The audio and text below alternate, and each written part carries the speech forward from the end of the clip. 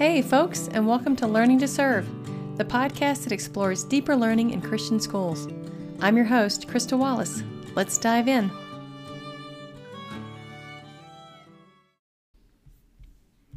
Today's guest is Dr. Lynn Swanner with ACSI.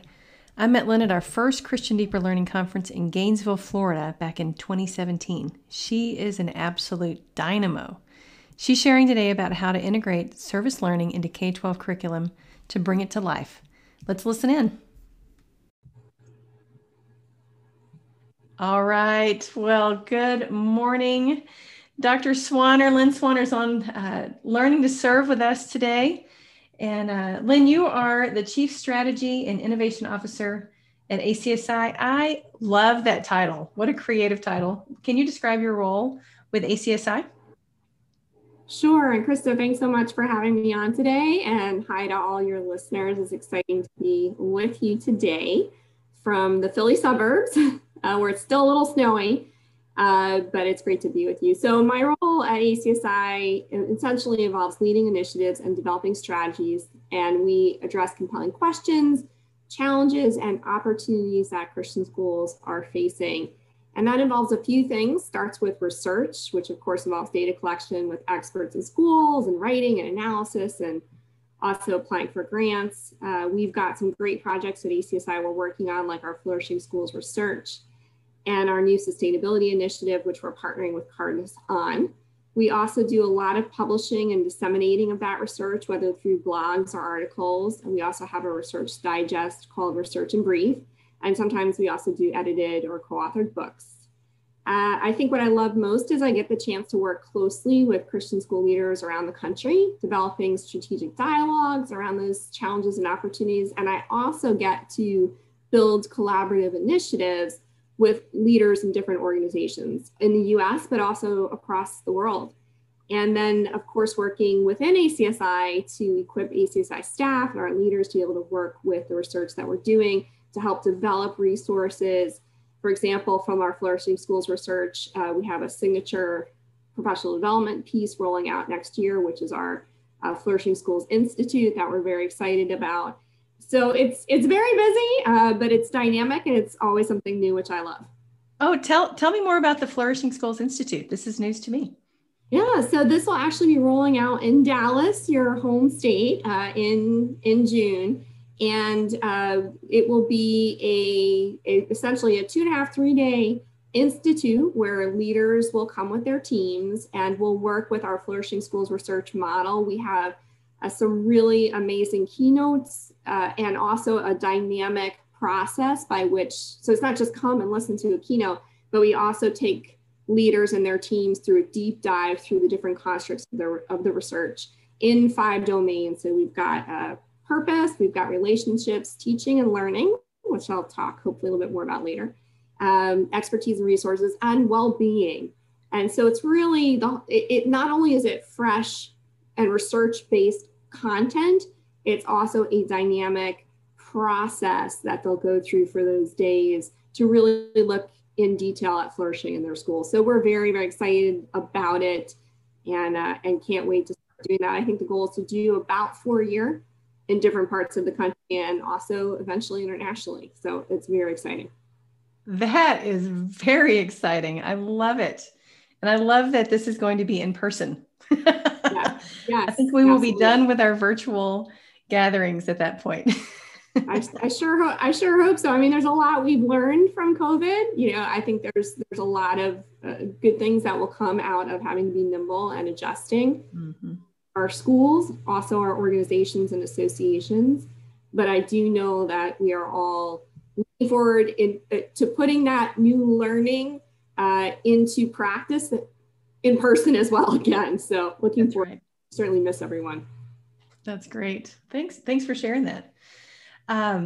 In 2018, you and Roger Erdvig, am I saying his last name right?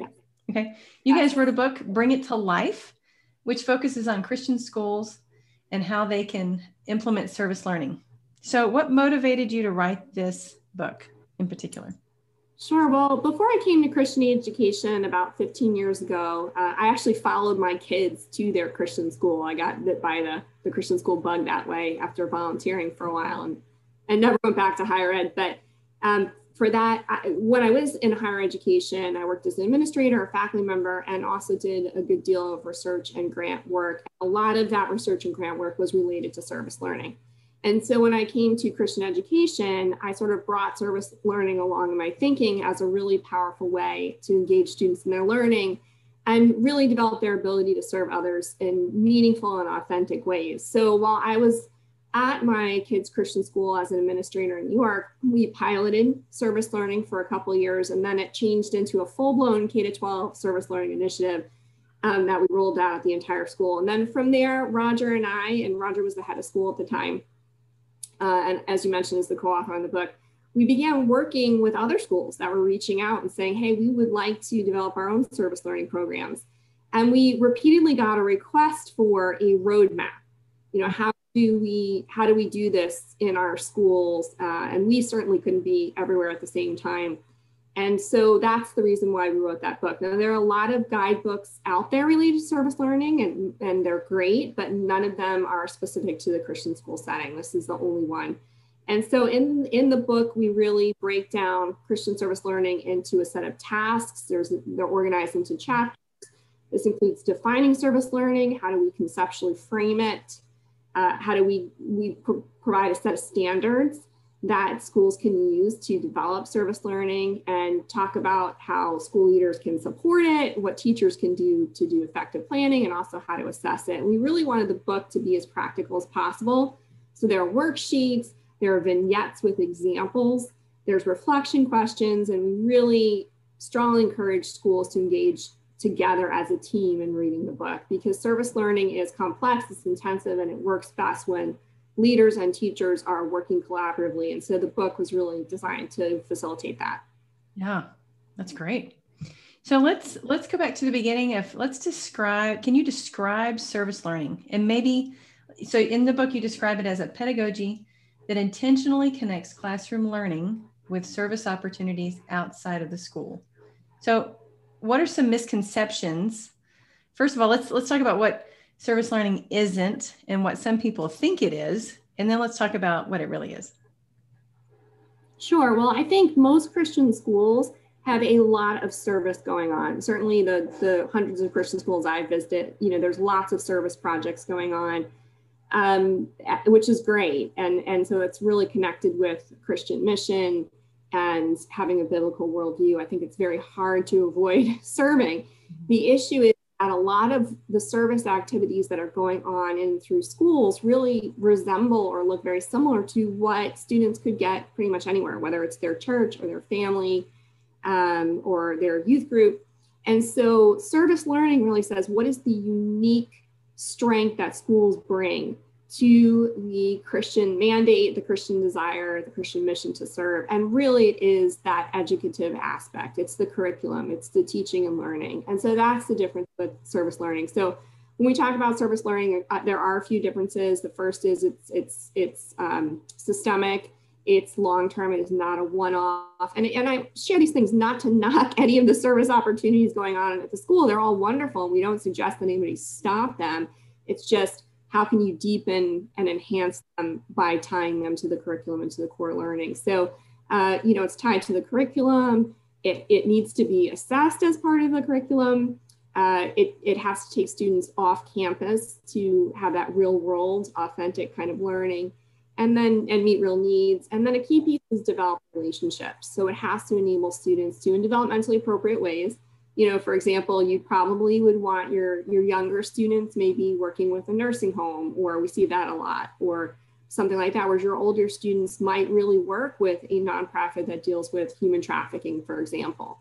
So it has to be very developmentally appropriate, obviously, but you do want them to have that increasing sense of where we're doing some real meaningful, real life work. And then, of course, that, you know, all the research and service learning in every kind of setting says that it creates a lifelong impact for students.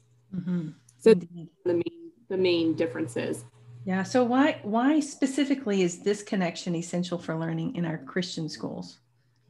Yeah, so I sort of alluded to it a little bit. Obviously, we start in the book by examining the Gospels, and we talk about how Jesus served others and how he clearly, in multiple scriptures, and we share a list of those, desires for us to do the same. So, we serve others because Jesus first served us, and that's really a hallmark of the Christian faith. And we also talk about, as believers, we have an opportunity to respond to God's love by serving others.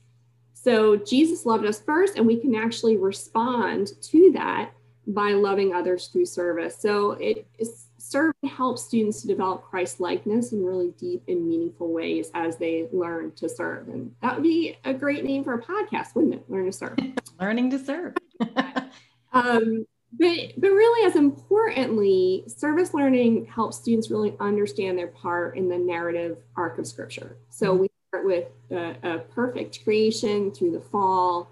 Then we look at the cross and God's plan for redemption and restoration. And so when we engage students in service learning, it provides a real world understanding of how they can use the unique images and the unique gifts and abilities created in God's image to address needs they find in a fallen world. And so that's, fulfilling the greatest commandment, loving others as themselves, and also, of course, the Great Commission. So service learning really teaches students how visions of God's restoration work. And that's something they're going to need for their whole lives. So that's the reason why service learning in a Christian school looks a bit, even though on the surface it might look similar in some ways to the school down the street, it is actually very different in its foundation and the kinds of outcomes that we are seeking. And I would say it not only teaches them how, but it invites them in, right? It invites students into the already ongoing work that's happening in their community, right? Through churches, through nonprofits, through other organizations, and it opens students' eyes to, oh, these are the needs of our community. And you're inviting me in to be a part of the solution, which is very powerful. Yeah, and I think that's part of the hidden curriculum of service learning. Things. The first is really leadership. Part of the hidden curriculum that if students engage in this K-12, they naturally begin developing skills for, okay, this is what I did in the last project. I can take on this. I can take on the multimedia piece, or I can write letters, or I can, et cetera. And so it develops leadership, but I think, to your point, it also develops a real communitarian perspective on why serve. I think that that sort of, and this is not a negative towards philanthropy, but when you read the research, sort of that charitable or philanthropic approach to serving doesn't really connect people relationally. There's really that uneven dynamic of, I have something and you don't, therefore I'm going to give it to you. Whereas service learning, because it builds authentic relationships, it really helps students to see themselves as part of the community and to say, what are the real needs here? That's right. How can I serve in that way? And then, of course, all the anecdotal stories, a lot of times the students get way more than they gave, that's not what we're shooting for. But it is that mutually beneficent relationship piece, and that is indeed part of the curriculum. That's great. So as you have worked with many schools around the country with service learning, can you give me some examples of where you've seen this in action in Christian schools? What kind of impact did it make on both the students and the community? Sure. So I usually share two sort of prime examples. One is at the elementary level and one is at the high school level. So starting with the elementary level, and we include a lot of these case stories in the book because it's talk abstractly about what is involved in Christian service learning. It's quite another thing to actually give an example because it really awakens people's imaginations. So the first example is an upper elementary teacher who used her math curriculum as the basis for a service learning project, which I also love because people always say, well, how on earth could you use math? Bible and English and maybe history but she actually centered it in her math curriculum. And instead of graphing, graphing was the main unit that she chose, but instead of graphing the number of pillows or windows in their house, which always drove me nuts as a parent too, students were connected with a local food pantry. And they basically kept inventory for the year for them. And they also went out on distribution outreaches with a second food pantry throughout the year. They also went on a shopping field trip to a grocery store. They raised money, they bought supplies for the pantry. And in addition to tracking students learning through their journals, the teacher also found, and this was fascinating, that students scored better on their unit tests than students who had not gone through service learning in years prior. And so those are just some of the academic outcomes she tracked. But some of the other pieces that we saw, students who typically were not very engaged or vocal in class really became engaged in the project. Parent involvement was also significant. Parents often went on outreaches with the class. They saw how their students were serving. And there were so many, you could call them God moments. Just to share a couple of quick ones. Once when one of the classes was at the food outreach site, and of course, remembering they're very highly supervised, you've got the ministry staff, you've got parents with them, but somebody who was on the food line saw the kids serving and just really was touched and asked for prayer. And the students gathered around him, the ministry leaders gathered around him, and there's this great picture of them all laying hands on him and praying for him. And it was really a powerful moment. I mean, there wasn't a dry eye. You imagine these, I think it was fourth graders doing this. So that's one of those kind of God moments that if you don't take people out into the community, you just don't make the space for those.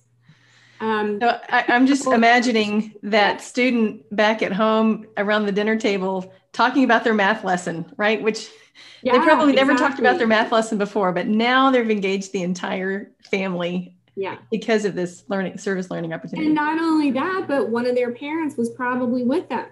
So talking about how hard it is to get parents involved, in doing homework, this one of their parents was probably there. So it's really powerful stuff. Second project was with juniors in high school. And this was a service learning project that connected students with veterans in their community. And the project was to their English and history courses. So particularly in history, they were learning about American history and world wars. And in English, they were learning communication skills. So journaling, writing, and public speaking, et cetera. And so what they did was they partnered with a local VFW hall. They marched in the Veterans Day Parade. They visited some of the groups meeting. They had veterans come in and speak with their classes. But the culminating event was a Veterans Night, and the students served dinner to about 50 veterans, all different backgrounds, all different walks of life. I mean, many of these folks, they just met through the community, so they were not even affiliated with a church or people that anybody, quote unquote, knew through the Christian school. And they had poems and art and music and really honored them. But then the culminating piece was they interviewed them about their service.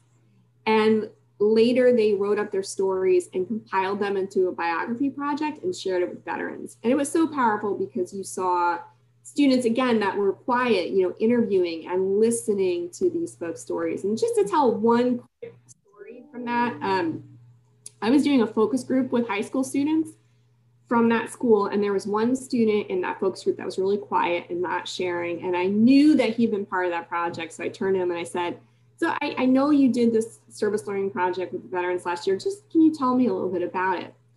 And I was kind of hoping to wake him up, but he sat bolt upright in his chair. He banged his fist on the table. He looks me straight in the eye, and we all jumped back because it was kind of scary. And he goes, "I would do that again in a heartbeat." And I was sort of stunned. I'm like, okay. So I just sort of managed to mutter or stumble and say, well, why is that? And his response, which I'll never forget, and eventually became the title of this book, he said, because it brought it all to life. And that's because service learning brings that learning to life for students. In that student's case, it actually brought the student to life. It real world work with real people, and that's what makes it real life learning. I love that. And I can just imagine how excited our students are when we invite them into this real world project, right? It's not just a theoretical idea from a math textbook, right? No, we're going to invite you in and discover this and see how this applies to this material, right? but it also, we're inviting our students into real work that is impacting real lives. That's beautiful. Yeah, and it's definitely messy. Mm-hmm. It gives God the opportunity to really, really do amazing things versus the scripted, very rote. I mean, deeper learning is messy, but that's what makes it deep. It's not shallow, it's not superficial. Well, in a real, the reason why I chose this title, Learning to Serve, is because our learning should serve others, right? Yes. Yeah. Whatever it is, our learning needs to serve others. So let's look at what would you say the first steps are for a teacher or a school if they want to begin to utilize service learning in their school. What are the first steps? Like, what are some logistics that need to be considered? Yeah, so obviously this is a really unique time to be having this discussion. We're in the middle of COVID. And actually at ACSI now we've done 3 nationwide surveys with literally, over 1,000 schools and the responses to COVID. And schools have been super creative in modifying everything they're doing. Their student activities, their athletics, fine arts, chapels. But data shows that the one thing that schools have basically stopped altogether are field trips and outreach. So, which is understandable. So anything that takes students out into the community, too much risk, they've essentially stopped across these thousands of schools.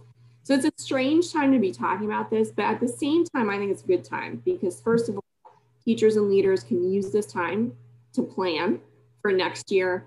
And I actually suspect, based on other data we're collecting in those surveys, schools have been doing a lot of care packages, a lot of financial support that they've gathered for families that are struggling. They've been doing car parades and all this other stuff during COVID. So I actually think that our students are going to emerge from this, and our faculty and our schools are going to emerge from this with a greater desire to serve others.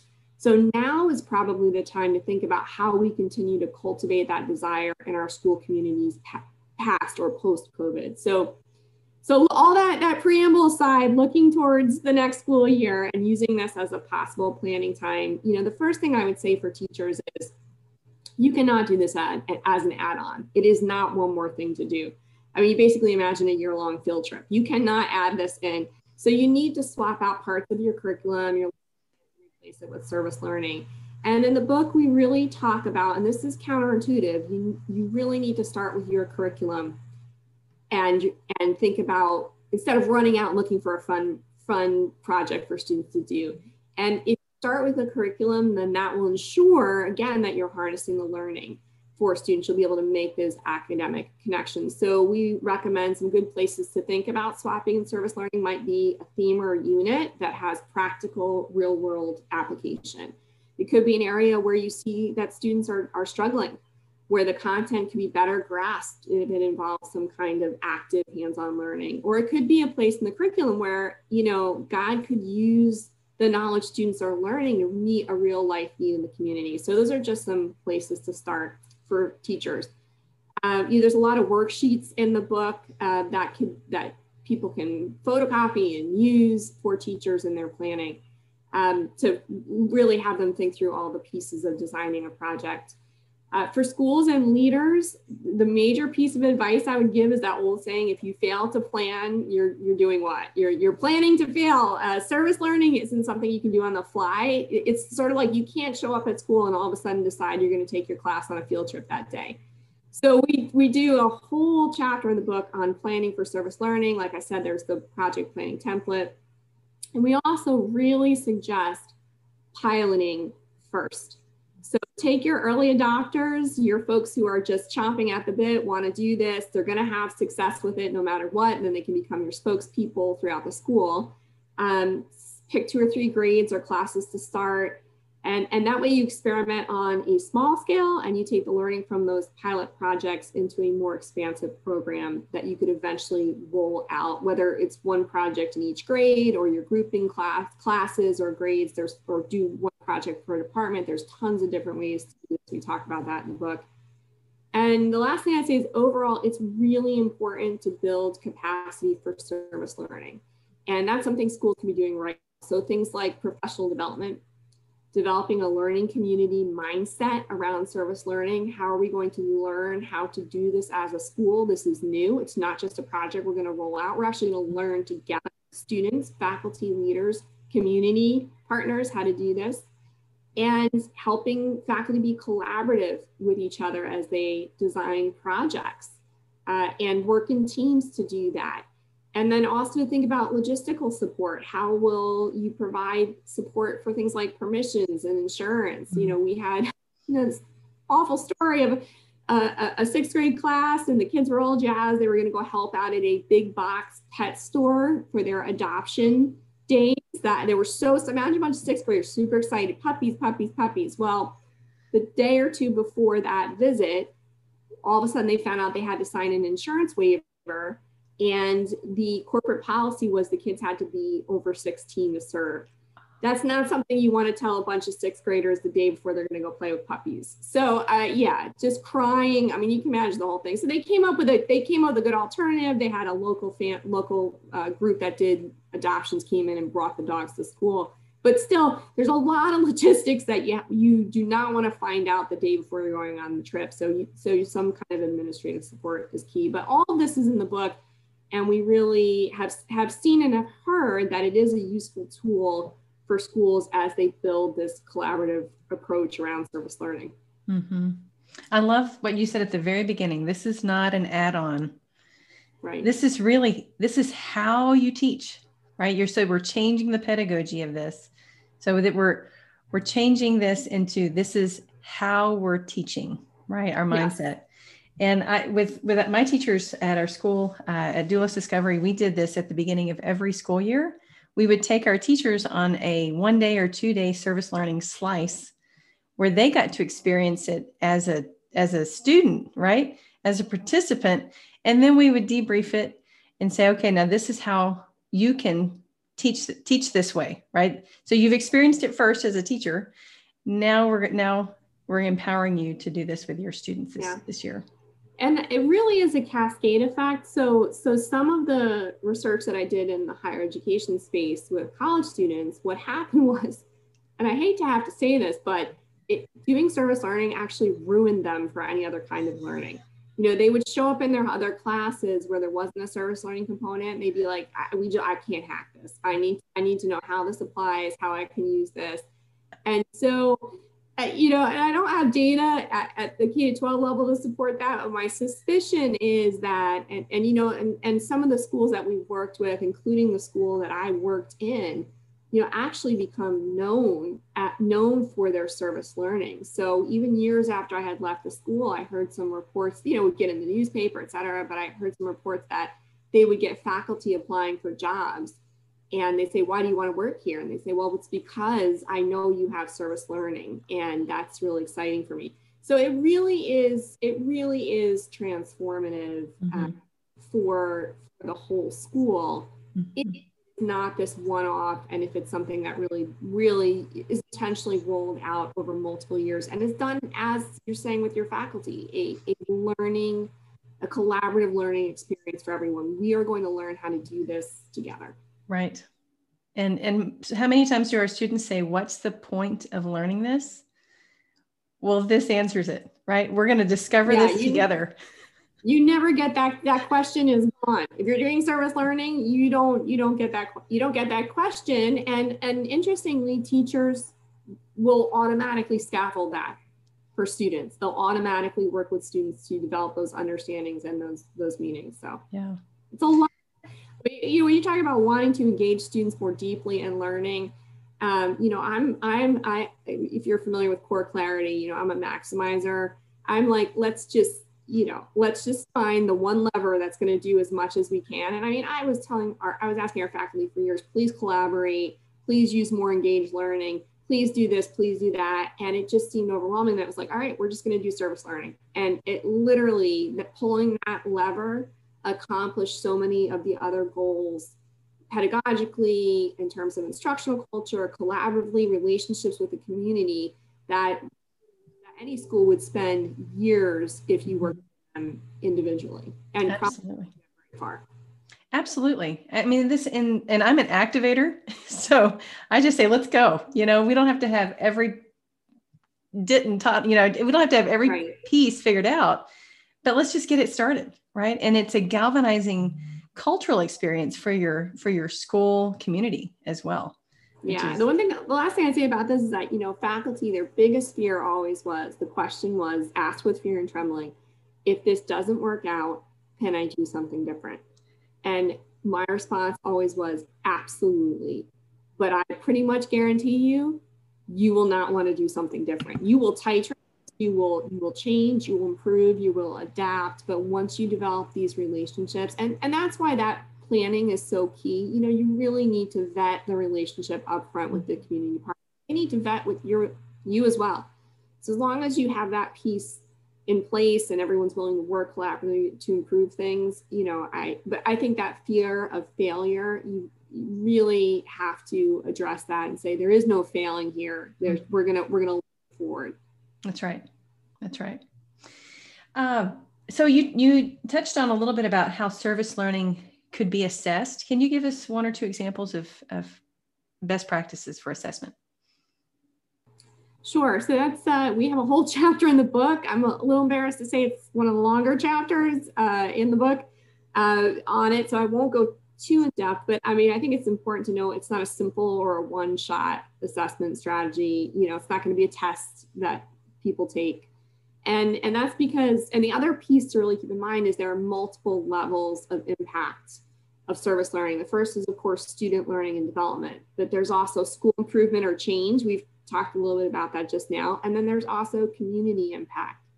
And so schools really need to think about how they're going to creatively assess learning and change at all three levels and involve students in that process and involve community members in that process. So it becomes pretty clear pretty quickly that we're talking about a more complex design than usually schools are familiar with. And we really walk schools through that in the book. But for example, if we focus on student learning, assessment methods like student developed portfolios work really well. That can be peer reviewed by other students. And those then serve an additional purpose, which is they can be shared with community partners, whether formally or informally.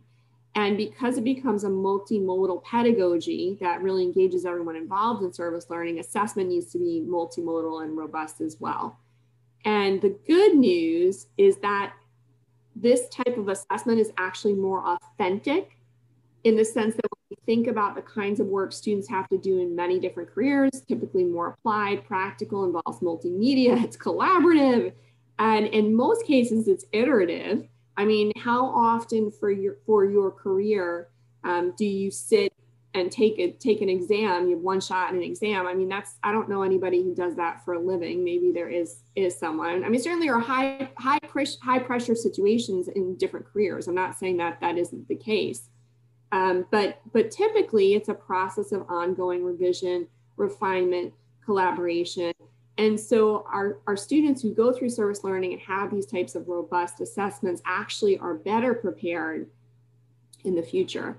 And one of the most frustrating things for me, having worked in higher education for so many years and really been part of the movement towards engaged learning, colleges and universities are much further ahead on this than K-12. Yeah. Having changed a lot of their assessment practices. And, one of the biggest expenditures for higher ed has been library furniture, because they've gotten rid of all those corrals that you and I are used to and developed these collaborative spaces. So one of the biggest frustrations for me is when somebody like a younger elementary teacher says something like, well, they need to sit here and take this test because they're going to need it in college. You're going to be able to do that in college. And my response is, well, I spent a lot of years trying to change that in college, and they're way ahead of us in that. So even this, there really is no excuse. I think we are doing our students a disservice both for post-secondary education and also for their careers if we aren't using authentic assessment approaches that more closely mirror the real life work they'll be required to do in the future. Yeah. Oh my gosh, you are speaking my language, Lynn. This is and that's not even touching that's the tip of the, that's not even touching the spiritual piece. You know, we have a blog on the ACSI blog by Stephen and Joanna Levy about what assess teaches students about their relationship with God. You know, is it a one-shot assessment, or is God patient with us, and we develop our, you know, so that's not even, you know, really looking at the spiritual, what we're teaching students through assessment about authority and about good work and about beautiful work and about the process of sanctification and discipleship. I mean, I would refer folks to that blog. That I'm just talking the educative aspect. I'm not even talking the spiritual aspect that Christian schools really have to think through. That's right. That's right. You know, I think a beginning question as we look at even the organizations that our schools can partner with, the first question is, what do you need? Right? What do you need? And then begin this exploratory conversation with them. How can our students help you meet that need? Right? And whether that's a news article, whether that's a video, whether that's a website or a blog or an art mural or something, just starting off with, if our learning is to serve you, I need to ask you, what do you need? Right? Okay, well, with Christian Deeper Learning, we define Christian Deeper Learning as people of God's story, engaged in real work that forms self and shapes the world. And I'm going to explain that a little bit. So we believe that it's a celebration of the learner, what it means to be created in God's image. So we are people of God's story. It's a mindfulness towards learning design, how curriculum, instruction, and assessment inspire inward and outward engagement. So we are engaged in real work. And it's a responsiveness to culture, how to embody our mission in every aspect of school life and how to live it out in God's world. So it forms self and shapes the world around us. Service learning falls squarely within all three of these areas. So how did you get connected to Christian Deeper Learning? That's a great question. You know, ACSI is now in our third year of being a sponsor for the Deeper Learning Conference. So we were at the conference at Legacy Christian in Frisco a couple of years ago, at Denver Christian School last year, and we're sponsoring this year, even though obviously it looks a little different because of COVID. But the first year that we were involved, I actually presented on service learning at the conference, which was just a phenomenal experience to really engage with people who were thinking deeply about the dimensions that you just said. But if I go back even further, the way I originally connected with Christian Deeper Learning was by meeting Dan Behrens. And we met in an ACSI Administrators Conference. A mutual connection had told both of us, you both should meet each other because you talk similarly. And so somehow Dan found me in the exhibitors hall, and I think he was hoping for a quick introduction, and that turned into like a 2-hour conversation about deeper learning. And I was really amazed because, you know, this is really the focus of a lot of the work I had done in higher education, what I call engaged pedagogy. You can call it active learning, deeper learning, authentic learning, collaborative learning. So it's got all these different names, you know, expeditionary. I mean, everybody's got their own approach to it, which is great. That's not a negative.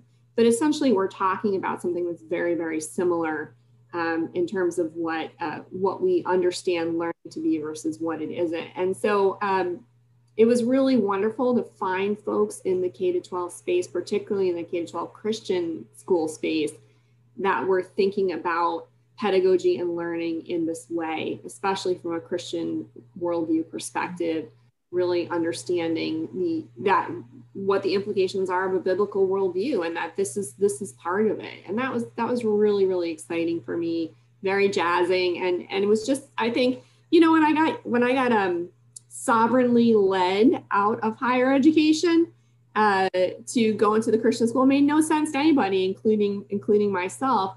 And this was just a really neat connection that I feel like the Lord orchestrated to say, here's some great work that's going on. You have some connection with this. You have some knowledge to bring. You can be part of just one small part, but one part of a larger conversation in our Christian school. So that was very exciting.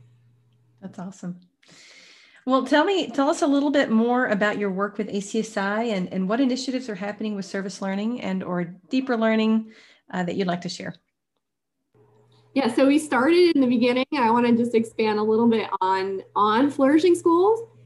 because we're very excited about that. And that started with a research initiative probably about 2 or 3 years ago. And in and through it, we actually learned some very interesting things about deeper learning. So the research asked the question, how does a Christian school flourish?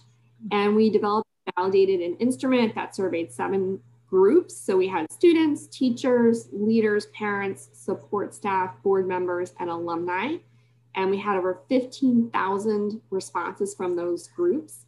So it was massive. I mean, this was the first of its kind in Christian schools, certainly. And through the analysis process, and we looked at outcomes data. So that included things like standardized test scores, but it wasn't limited to that. It also looked at holistic outcomes that a group of leading Christian schools, over 60 Christian schools, had in their expected student outcomes. So we piped those into the instrument development. And through all that, 5 domains emerged that are correlated with a range of flourishing outcomes. And those are, I mentioned them earlier: purpose, relationships, teaching and learning, expertise and resources, and well-being. And each of those domains has multiple constructs under it. And each of those is correlated with flourishing for students, for educators, teachers, leaders, and for the school itself.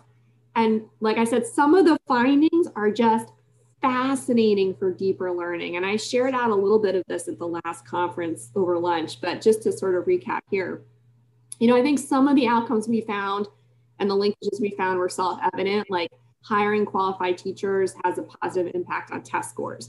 When you provide enough resources in the classroom, that's linked with reduced teacher turnover, right? But some of the fascinating things we found, I think, are things we tell ourselves and our teachers and our families all the time, but now we have data for it. So for example, we looked at alumni and their self-report on their faith and their relationship with God.